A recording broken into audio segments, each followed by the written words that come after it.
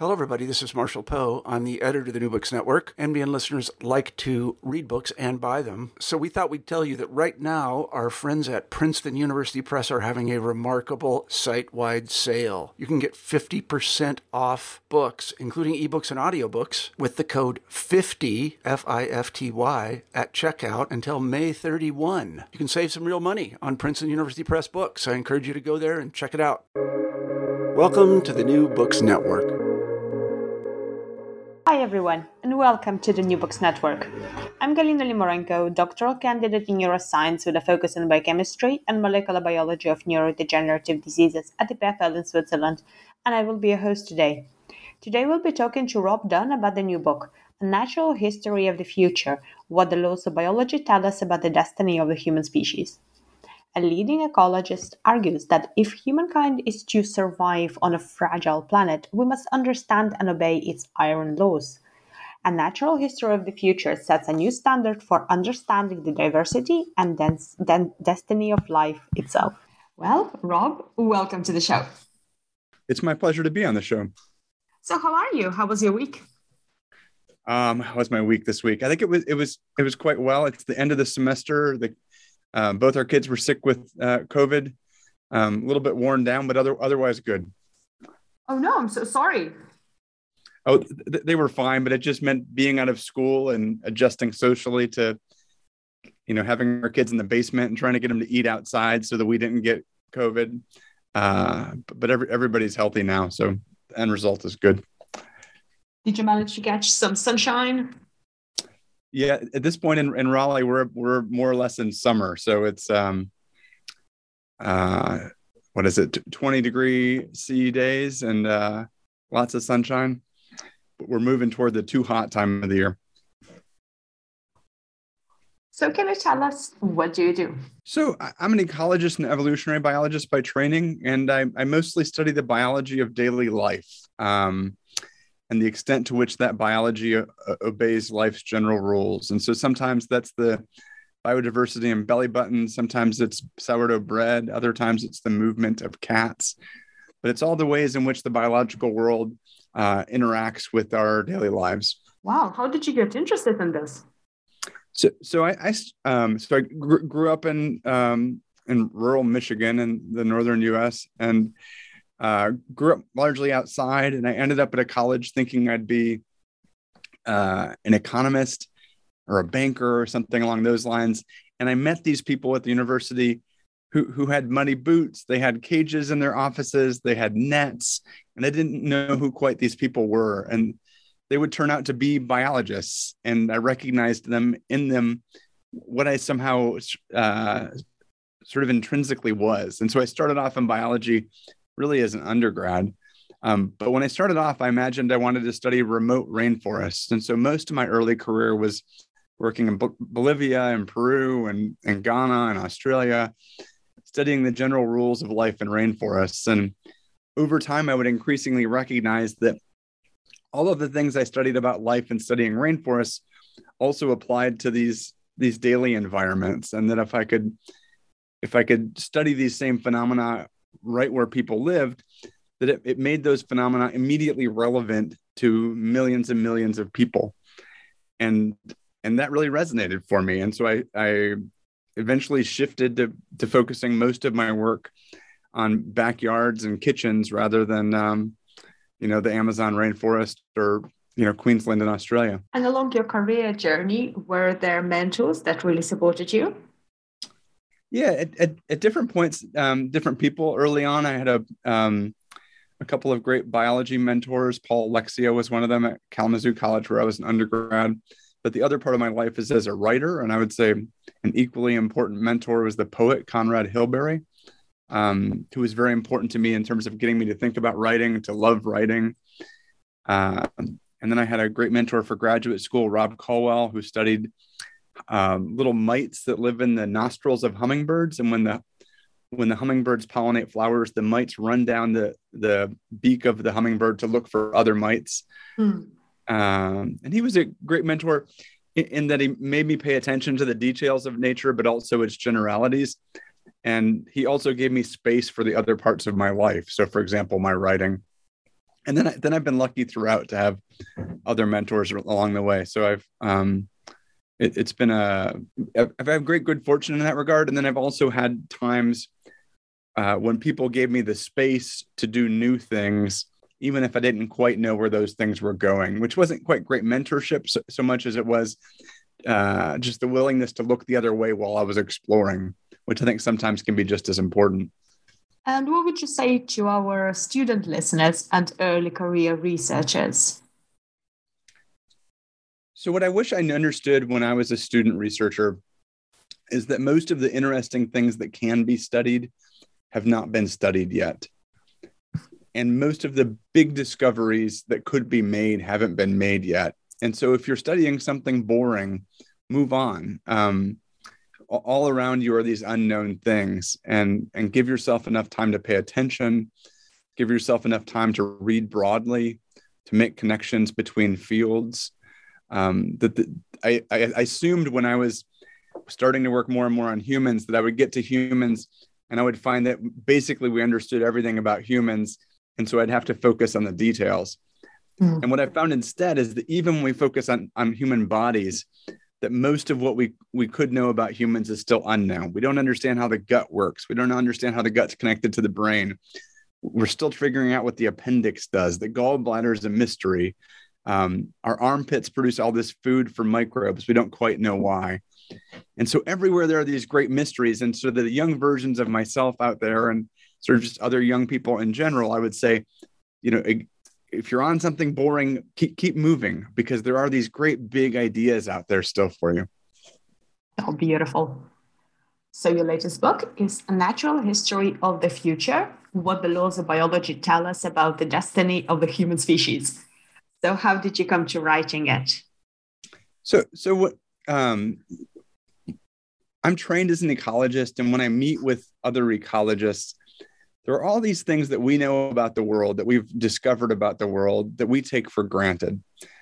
And when we get together and have a beer and talk about the future, those things we know about the world are part of what we imagine for the future. They're part of how we plan with regard to our own families and where we live and how we invest money and all these things. But those are understandings of the world that in some ways are a little bit secret to everybody else. And they're not secret because the ecologists mean them to be secret. They're secret because ecologists mostly speak to other ecologists. And we assume that the things we know, other people know too.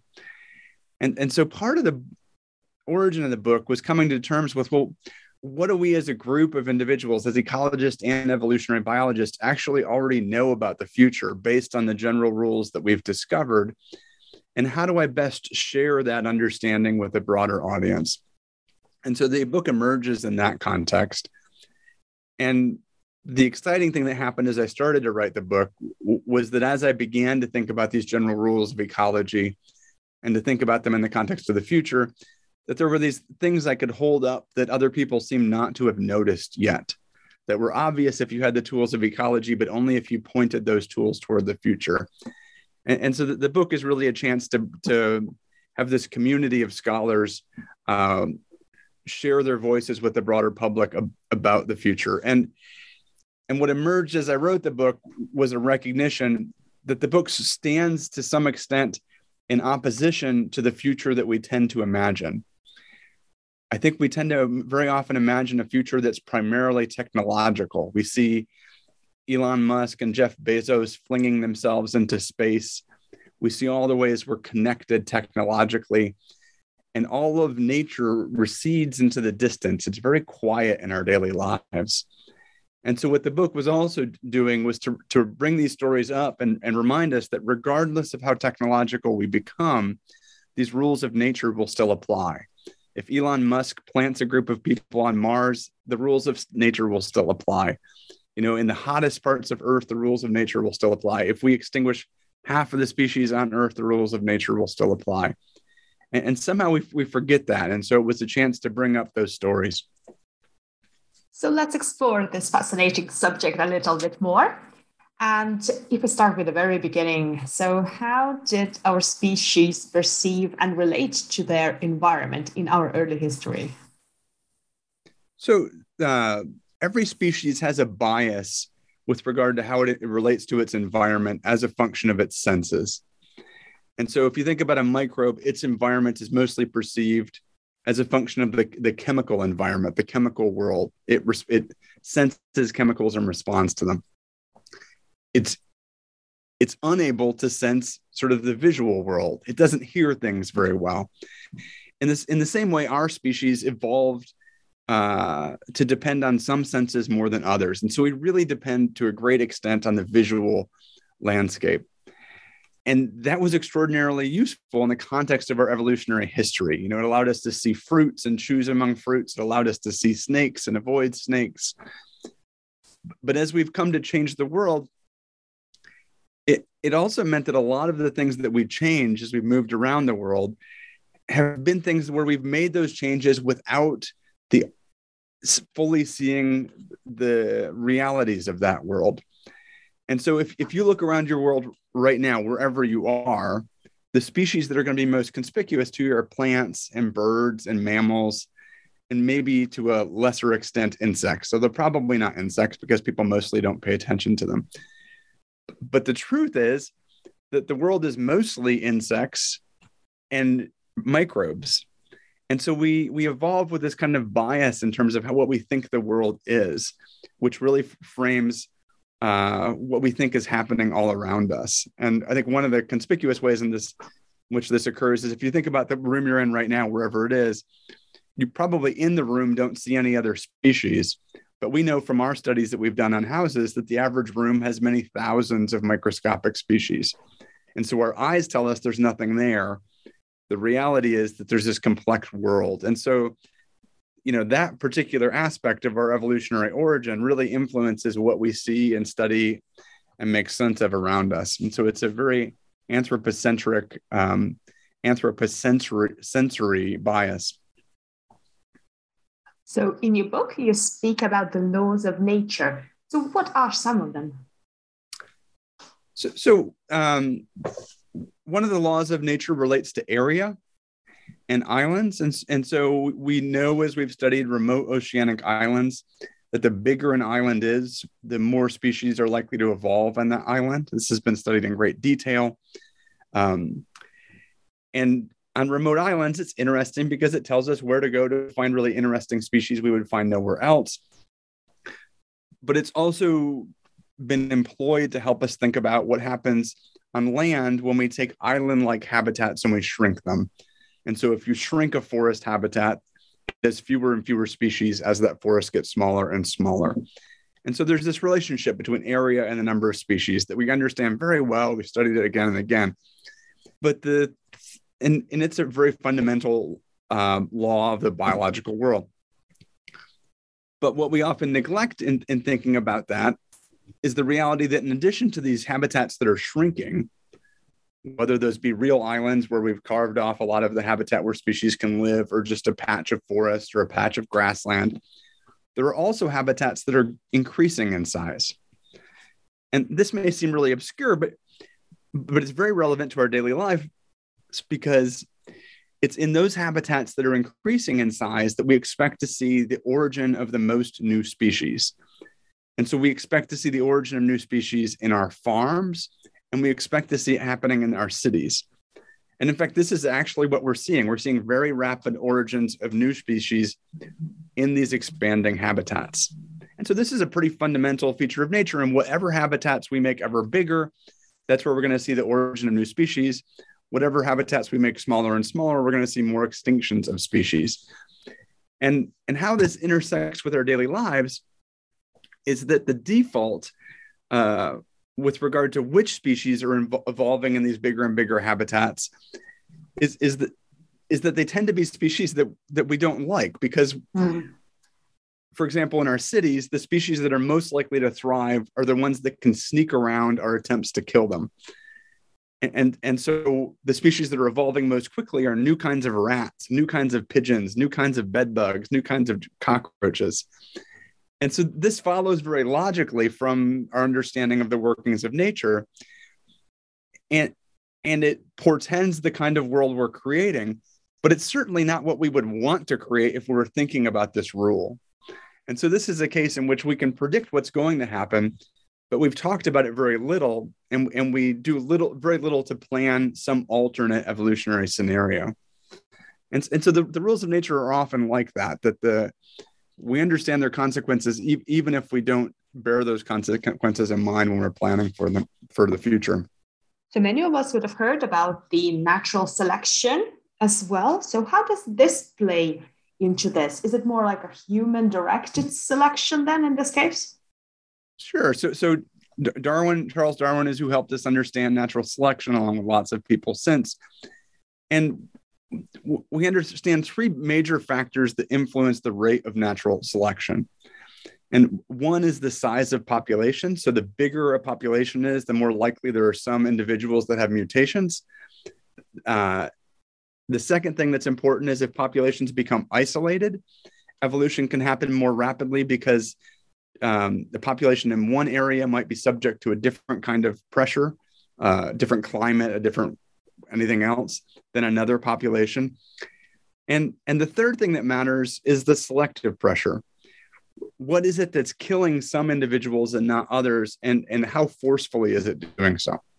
Well, in our urban environments and in our farms, we've pulled all those things together in an extraordinarily forceful package.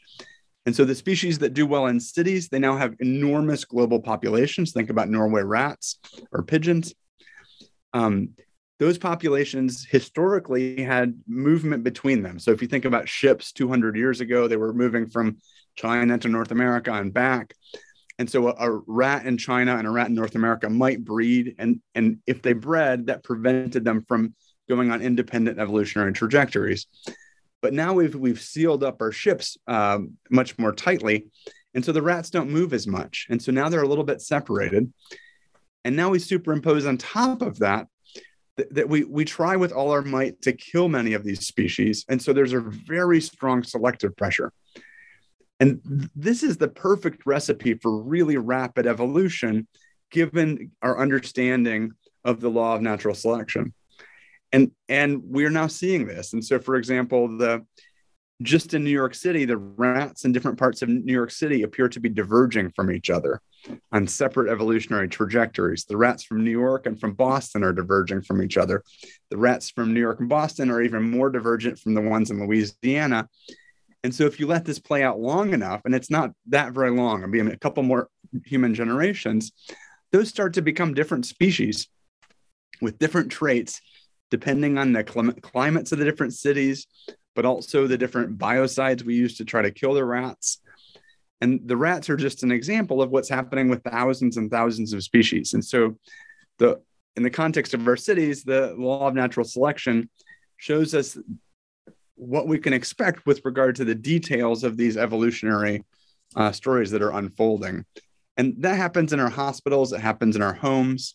It relates to what happens when we overuse antibiotics, when we use pesticides in our front lawns. And it's interesting because Darwin imagined that evolution often proceeded very slowly.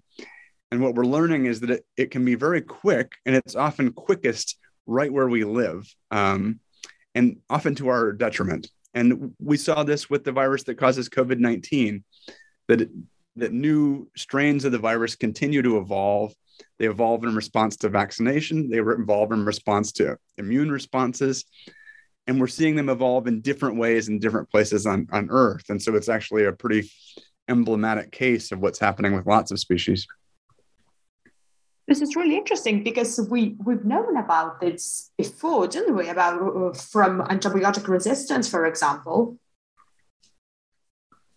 Yes, certainly. I mean, we've known about aspects of this for a long time. But I think we tend to think about the individual cases in isolation. And we don't step back to think, okay, well, the story of antibiotic resistance is like the story of pesticide resistance, is like the story of rodenticide resistance, and that these are part of a bigger collective societal experiment that we're doing around the world. So in addition to natural laws, you also speak about the laws of human behavior. So what are those? Well, I mean, so there are various laws of human behavior. I mean, one I sort of already mentioned, that we have certain biases with regard to what we pay attention to and don't pay attention to. And so, for example, we pay attention to really big species.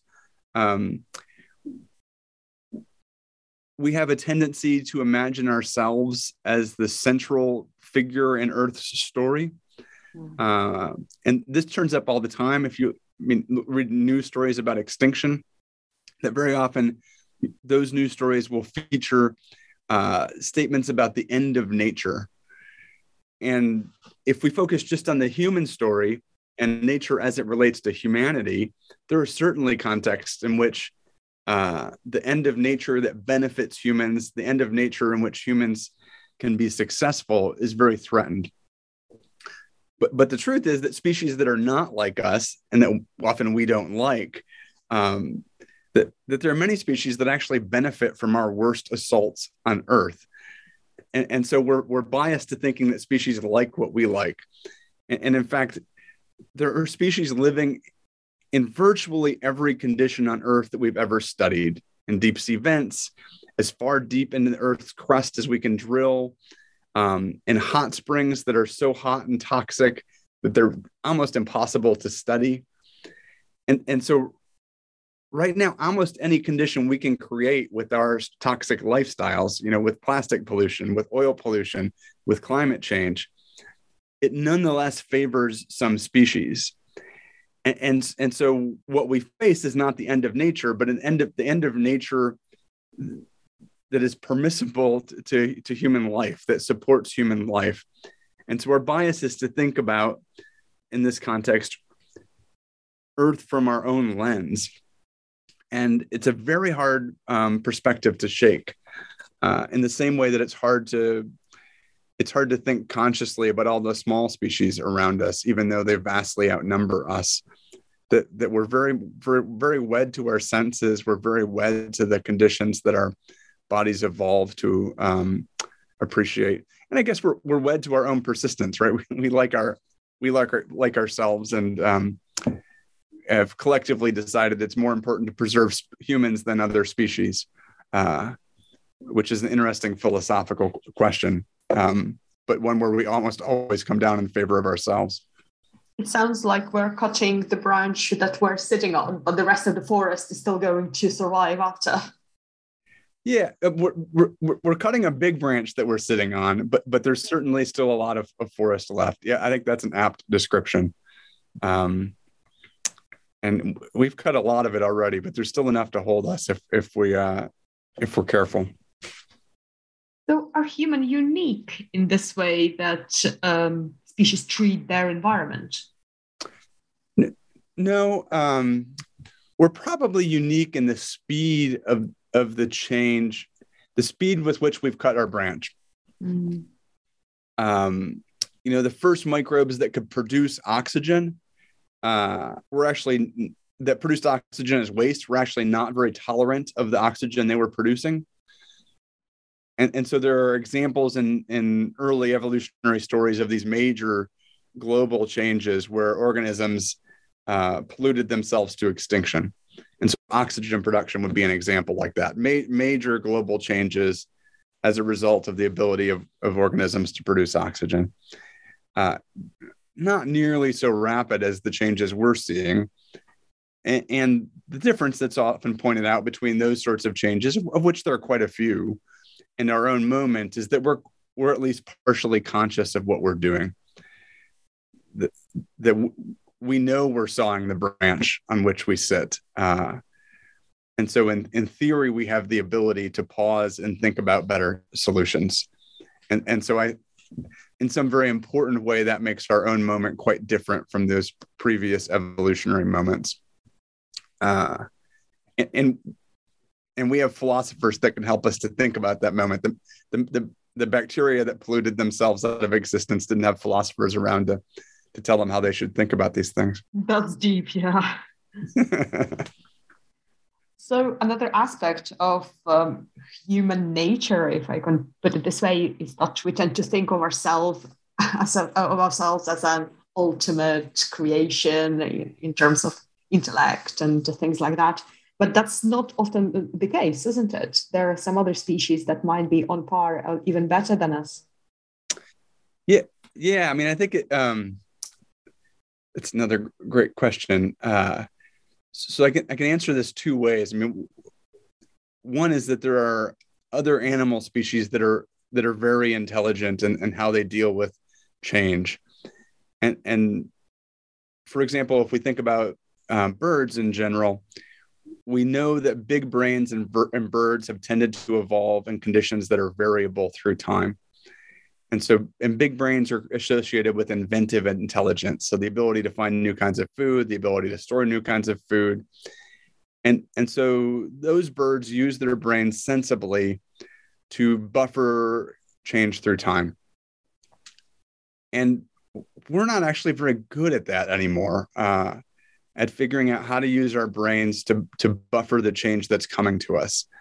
In the US in the last couple of decades, some of the fastest growing parts of the US are areas that are right at sea level or in the driest deserts in the United States.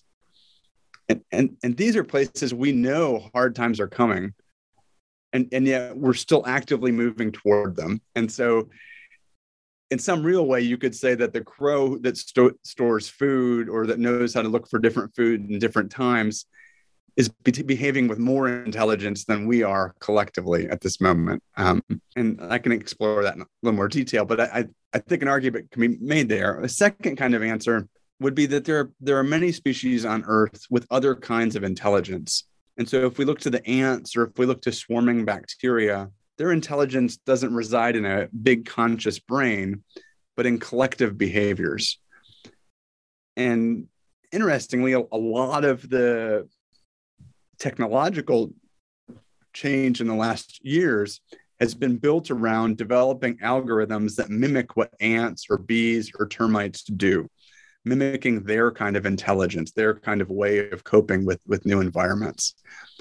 And I think it's tricky to compare, is an ant colony more or less intelligent than an individual human?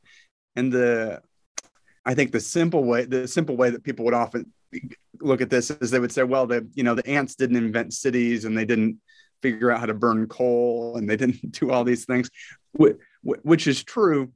But those are all the things we value as a function of our ability to being able to invent them. And those things are not necessarily things that have benefited us in the long run. And so to ask the question, is an ant society smarter than human society in the ways it uses resources and sustains those resources? I think there's a fair argument to be made that quite a few ant species are in fact more intelligent than us by some metric like that. Now they have all sorts of other unique ant brutalities. When they're old, get sick, they just throw them out. But and so they're no panacea model for us. But I think it's useful to recognize these different kinds of intelligence and to think about what can we learn from these as we think about our own future. But some ant species also invented agriculture, didn't they? They can farm. Yeah, independently. So there are ants that farm fungus. There are termites that farm fungus. There are ants that farm aphids and scale insects as though they were cows.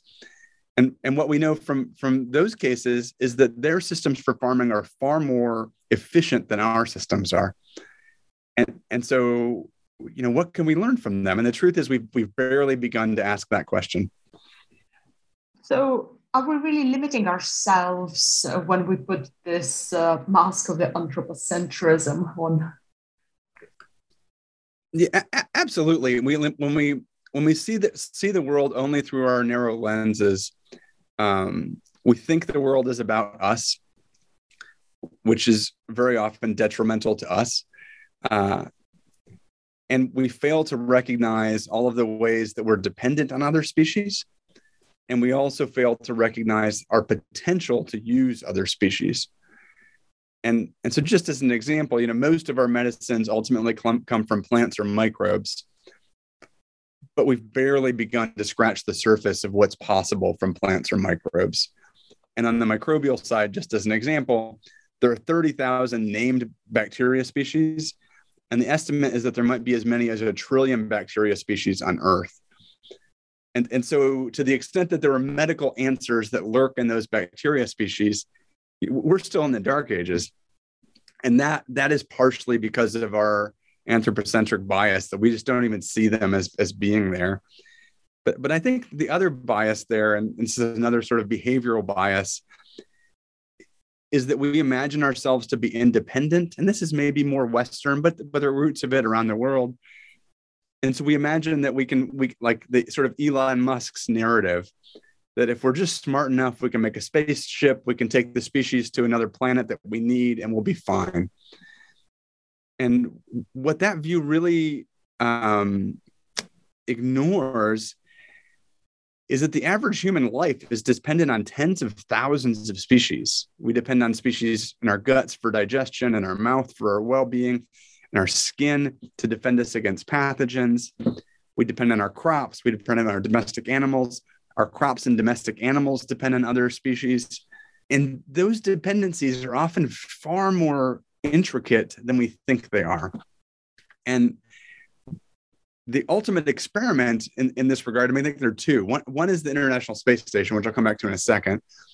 And the other is what are called notobiotic animals. And so notobiotic animals are lab animals that have been produced in a way that they're totally free of microbes. And what we know about those animals is that you can keep them alive long enough to do experiments on them, but they're very sick. Their immune systems are a mess. And if you let them out of the microbe-free facility, even for a second, they die very quickly because they're susceptible to virtually every infection.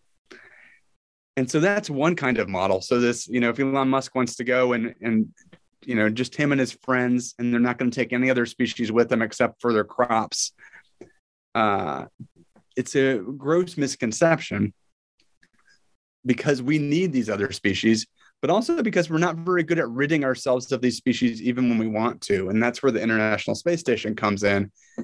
The International Space Station has tried very hard to create a relatively sterile environment on the space station. And yet there are thousands of species of bacteria, tens, if not hundreds of species of fungi, tapeworms, dust mites, all zooming around the International Space Station, even though we've done our best to keep all of those species at bay.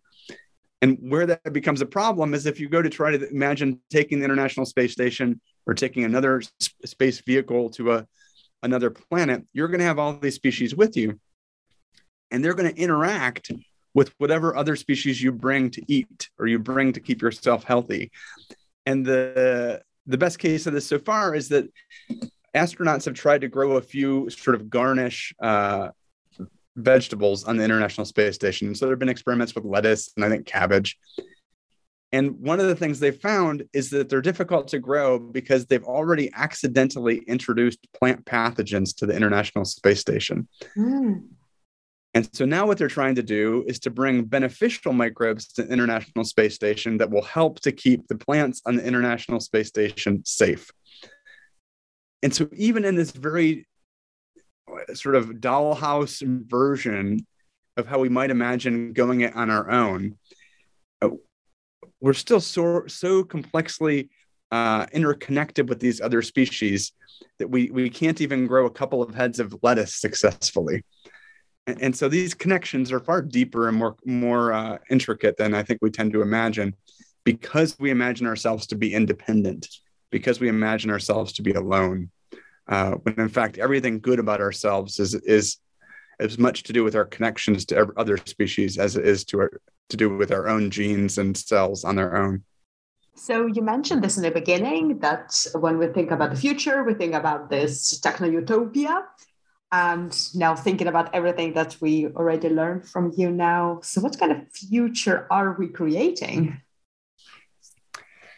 So I think this is a place where we as ecologists and evolutionary biologists and other scientists really need the help of writers, because we need writers to help us think through the different kinds of social futures that we could have, so as to help us think about what different biological futures those social futures portend. And so I've started to work with some speculative fiction writers to begin to think through what these different futures might look like. But I can share a couple. And One would be our kind of status quo future. And this is a future where our cities are ever bigger. The most rapid evolution is happening in our cities. The cities become diverse with species we don't like. And forests and grasslands become ever smaller, and those become the places we see many species go extinct. And then where we also see that many of the services we depend on in nature begin to break down because we've not paid attention to them. And so, for example, most of our water systems depend on wild forests to help keep that water clean. We don't pay attention to that until it breaks down. And then when it breaks down, we have to find technological solutions that are often poor proxies for what used to be. And so that's maybe our default scenario, a world of extraordinarily diverse rats and roaches that are beautiful in their differences, but probably not what we all hope for. I think as we look around the world, at the same time, though, we see alternate futures unfolding. And so we might imagine a future scenario in which we dramatically reduce our use of fossil fuels. We keep climate change a little more under control. Totally under control is not in the cards anymore. We conserve more forests, more grasslands and their processes. And maybe our connections to other people are in our communities mostly. And then our connections to nature are in our local nature. And maybe we travel among places virtually rather than in person. Well, in that scenario, we still keep lots of wild biodiversity. And we see other evolutionary scenarios unfolding. Maybe we see the evolution of new kinds of horticultural plants in each city. And so each city would be marked by its own special flowers, its own special wines, its own special foods that are really locally adapted and beneficial. And we found ways to manage the species we least like that prevent the evolution of resistant forms. And we have the ability to do that. And so that's another kind of scenario. And we could go on exploring, well, what if socially we do this instead? What if we do that? And we know enough as ecologists and evolutionary biologists to then make some predictions about what we would see biologically. But we really need the help of social scientists and writers to think about, well, what might humans do? And my own guess is that it's globally varied, that we see different things in different evolutionary scenarios, different ecological scenarios in different places. The other piece of the immediate future is what happens with regard to climate change globally. And the effects of climate change on life obey the same rules that the effects of urbanization or agriculture do. And so what we're likely to see is species evolving to take advantage of the climates that are emerging and becoming ever bigger. And one of the tricks with that is some of the climates that are going to become ever bigger are climates that are actually very inhospitable to human life. And we actually don't know which organisms like those climates. And so it is more or less a blank slate which species will thrive in those conditions. And so I think we will, in the next 10 to 20 years, we're going to start to see that scenario unfolding unless we make radical changes, which is new evolutionary and ecological scenarios in these hottest places on Earth, the driest places on Earth. And we know how to think about what might happen there, but we actually don't know very much about which species are going to live there because nobody likes to study those places. And so we've ignored them. And so these parts of the future that we can kind of see, and then there are these parts of this future that we don't know enough to see yet. And then there are parts of the future that really depend on what we collectively do. So what would be your desirable future trajectories and how could we possibly make it happen? So my desirable future trajectory would be that we come to conserve those ecosystems and their services that we already depend on and value the benefits they provide. And we do this some places in patches. You know, the forests around New York City are conserved because it's recognized that they provide water purification services to the city of New York. And so one piece that we need to do is to make sure we're conserving those habitats globally that are benefiting humans, not because they're beautiful, but they are, but because we need them in order to be healthy and well. In the same way, we can start in our cities to think about how do we design cities so that we benefit from those services. It's well documented that people that live near big trees receive direct psychological benefits from those trees. We're starting to understand that people that live near a diversity of plants receive benefits to their immune systems from the microbes associated with those plants. And so how do we build cities where we garden in those values of nature? And then at the same time, we still have to confront these species that we don't like, that endanger us. And I think what we have to do there is to really imagine, how do we target those specific species without trying to kill everything in ways that slow their evolution? And we actually know how to do this in many cases. We know how to do it with cancer. We know how to do it with antibiotic use. We know how to do it with some pesticides. But it takes planning, and we're not always prepared to do that planning. But that, in my more positive scenario, we would do that hard work. And when you have an infection, rather than attacking it with an antibiotic that kills all of your skin microbes and the infectious microbe, we use an antibiotic that targets just that microbe that's causing the problem. And so moving toward that sort of more sophisticated response to the species we want to not have negatively affect us. And then I think the other piece is that nature already provides so many values to us, but we still underutilize nature. And so to invest in major programs globally to figure out how to better use the species around us to create better environments for humans, and environments that bring us joy and pleasure and health, and do so in an equitable way. And I think all of that can sound very starry-eyed, but the truth is, in writing this book and in writing my previous book, Never Home Alone, what I found is that around the world, there are lots of people who want to work toward these goals. And I've been really heartened recently by interactions with architects who are eager to redesign cities, redesign apartment complexes in ways that build the value of biodiversity back into daily life.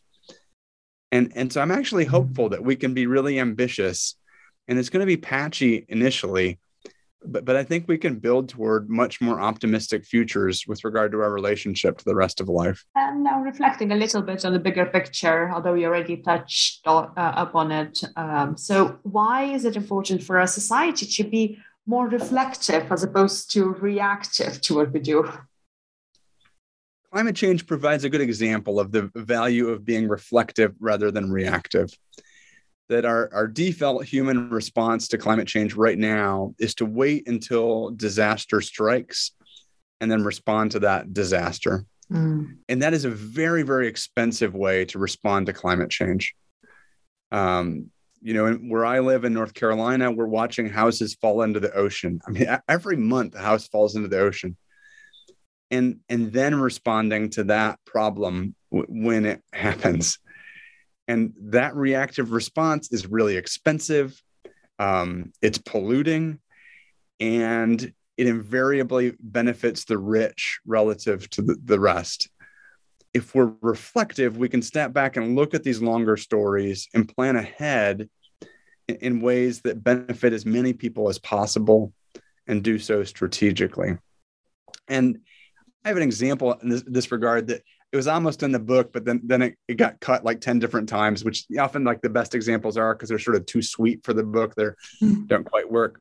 And it comes from the Cloaca Maxima in ancient Rome. So Cloaca Maxima was actually built by the Etruscans before the Romans, some 4,000 years ago, as a stormwater drain under what is now the city of Rome.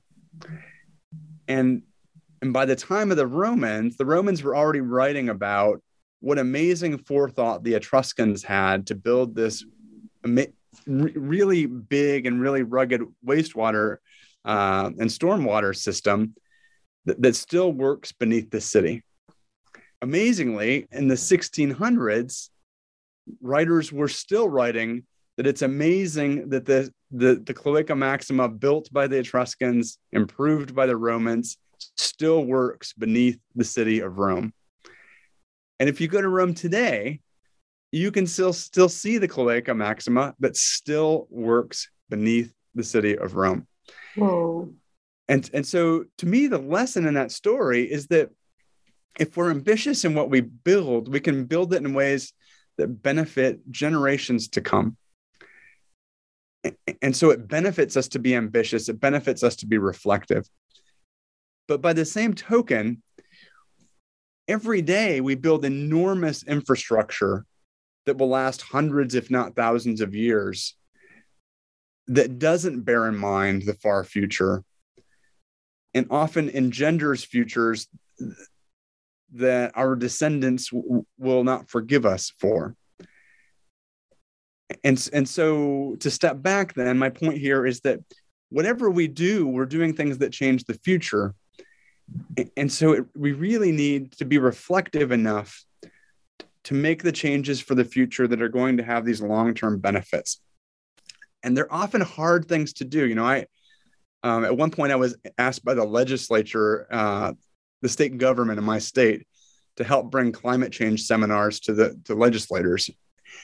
And I was talking to a staffer to one of the legislators, and asked the staffer, like, what time horizon do you want us to talk about? And I was thinking that they want to know about 2050 or 2100, maybe 2200. And the staffer said, anything in the next month or so would be really good. And I understand that the pull of the media is intense. Our email boxes are full of things we need to do immediately. But somebody has to be stepping back to look at this bigger picture and see where we're going. And it can't be ecologists and evolutionary biologists on our own, because we don't have the skills. It needs to be teams of people, interdisciplinary teams of artists and historians and social scientists and engineers that are coming together to be reflective together.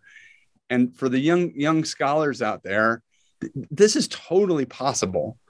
And it's the way we'll tackle these big challenges. And I would suggest that from my own personal experience, it's also much more fun to be able to work with people who know things you don't know. And so this is my great hope, that young people listening to this can gather together across disciplines to be reflective about the future and to plan to build their own Cloaca Maximas that will benefit people for many years to come. Yeah, absolutely love the optimism. So for writing your book, what discoveries in your research surprised you the most? What discoveries in my research surprised me the most? I think what often surprises me is, as a writer, I get to combine observations from different fields that didn't necessarily sit next to each other before. And so sometimes something that becomes obvious in writing is not obvious to the scientific community. And so an example of that is that conservation biologists have talked a lot about conservation corridors in the last years. And the idea here is that if you have two islands of habitat and you connect them by a strip of habitat of the same type, so you have two patches of forest and you plant a forest between them, it makes it easier for animals to move back and forth, and it's useful for conservation. And it's especially useful for conservation in light of climate change, because species can move through these corridors to move north in the northern hemisphere to find their future climates. So this is well documented, literally thousands of papers about this. And one of the biggest conclusions of this literature is that the bigger the corridor is, the more kinds of species will move through it. What seemed to have gone totally unnoticed until I started writing about this is that this also applies to things like cities and agriculture. And so the bigger the connections we make between our cities, the easier it is for species in cities to move relative to species in wild forests. And so the best corridors we've actually made on Earth are for city species to move. And that seemed not to have been noticed. And so it wasn't a scientific discovery like a moment in the lab, aha, but it was like this thing that we know when applied to this new context yields this conclusion that we'd kind of been missing. And so that would be one element. What would be another example like that? Another more sort of lab focused version would be that we started a number of years ago. Often when I give talks about biodiversity, people will ask about what good is this species? What good is that species? And as an ecologist, I hated that. It drove me nuts because I just like these species. They're interesting. They're beautiful. They have their own story. But eventually I started to take that question seriously and to recognize that part of what people were saying is, well, how does this relate to my life? How should I think about this species as something more than bad? And so we started to systematically look at species in people's daily environments to see what use could they have for humanity.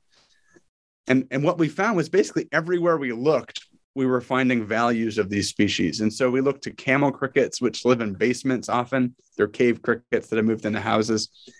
And we found in camel crickets bacteria that can break down the waste of the paper industry. We looked to paper wasps nesting on people's houses, and we found new kinds of yeast that can make new kinds of beers.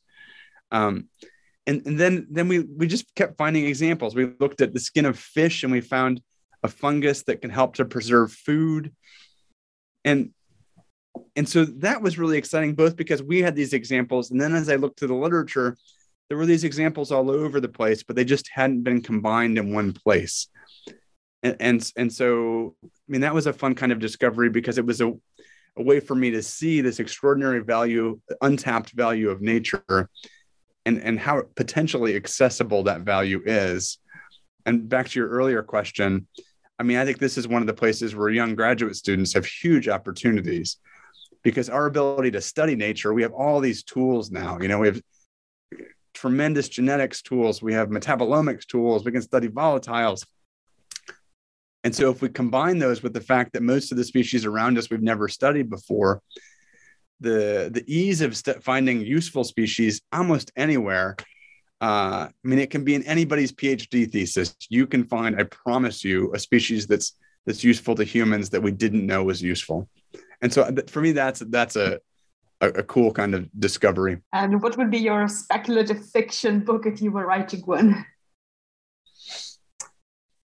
Oh, that's a good question. If I was to write a speculative fiction book, maybe it would be interesting to write from the perspective if humans manage the earth the way that leafcutter ants manage the earth. What would that world look like? And it could have different dimensions. And so in one version of the world, we behave with each other the way ants behave with each other. In other dimensions of it, we just adopt their other systems, their system of farming. And so I think there's sort of a number of scenarios there that are intriguing. What would your speculative fiction book be about this, Galina? Something to do perhaps with no disease? I don't know. Yeah. No COVID would be a good speculative fiction. Yeah. But one of the fun things I'm excited about is Cadwell Turnbull is an amazing speculative fiction writer here at NC State. And he's teaching a course on speculative fiction in the fall. And so I'm working with him to bring scientists into his course. So the students who are writers, MFA writers, can ask the scientists about what are the scientific possibilities, but the students can also provide for the scientists, how do we think about the different social possibilities? And I don't know quite how that'll work yet, but I think it has great potential. Well, this has been a truly thought-provoking discussion. So can you tell us what are you currently working on and what will be your next project? So I'm currently working on a project that emerged from a series of talks that we called fermentology. And there really talks about the history of different kinds of fermented foods. And so we'll be pulling that into a book and thinking in that process about what the history of fermented foods, which goes back at least 40,000 years and probably much longer, tells us about the future of sustainable foods. And so that's really a project where I'm the sort of the circus master, and there there are many amazing performers in the circus, and we're doing it all together. So that I'm working on right now. In the future, one of the things I'm trying to do, and I'm not quite sure how to do it yet, is to try to think about how best to bring people together to think from their own disciplines about what they might already know about the future. And so if you bring disease ecologists together, what do they already see as being obvious about the future that others might miss? If you bring evolutionary biologists together, if you bring digital learning people together, and how do we make those secret futures that they see more public? And so I'm interested in how best to do that. And I was partially motivated in this by the recognition that disease ecologists have been talking about a COVID pandemic for like 40 years. I mean, every disease ecology meeting you go to, somebody mentions something that was going to happen like COVID. And there are even maps from the 2010 that highlight the parts of China where something like COVID was most likely. And so the disease ecologists all knew that something like this was coming. They couldn't say when it was coming, but they told each other about it again and again and again. But the rest of the world didn't hear. And so how do we bring those secret futures up into a more public discussion? And I don't know how best to do it, but I'm very interested in thinking about that. That sounds super exciting. Oh, wonderful. Well, after we're done, I'll ask your feedback on how best to do it. Yeah, for sure. So what would be the best way for our listeners to find more information about your work and also your book? The easiest way to find more information about my work is at the Rob Dunn Lab. If you just Google Rob Dunn Lab, it'll come up. And my books are all available on Amazon. Different of the books are from different publishers. But you can find A Natural History of the Future on Amazon. And then the other book that came out this year, Delicious, which is about the evolution of flavor. And I hope they enjoy them. Well, thank you so much for joining me today. Oh, what a great pleasure. Thank you for what you're doing here. It's wonderful.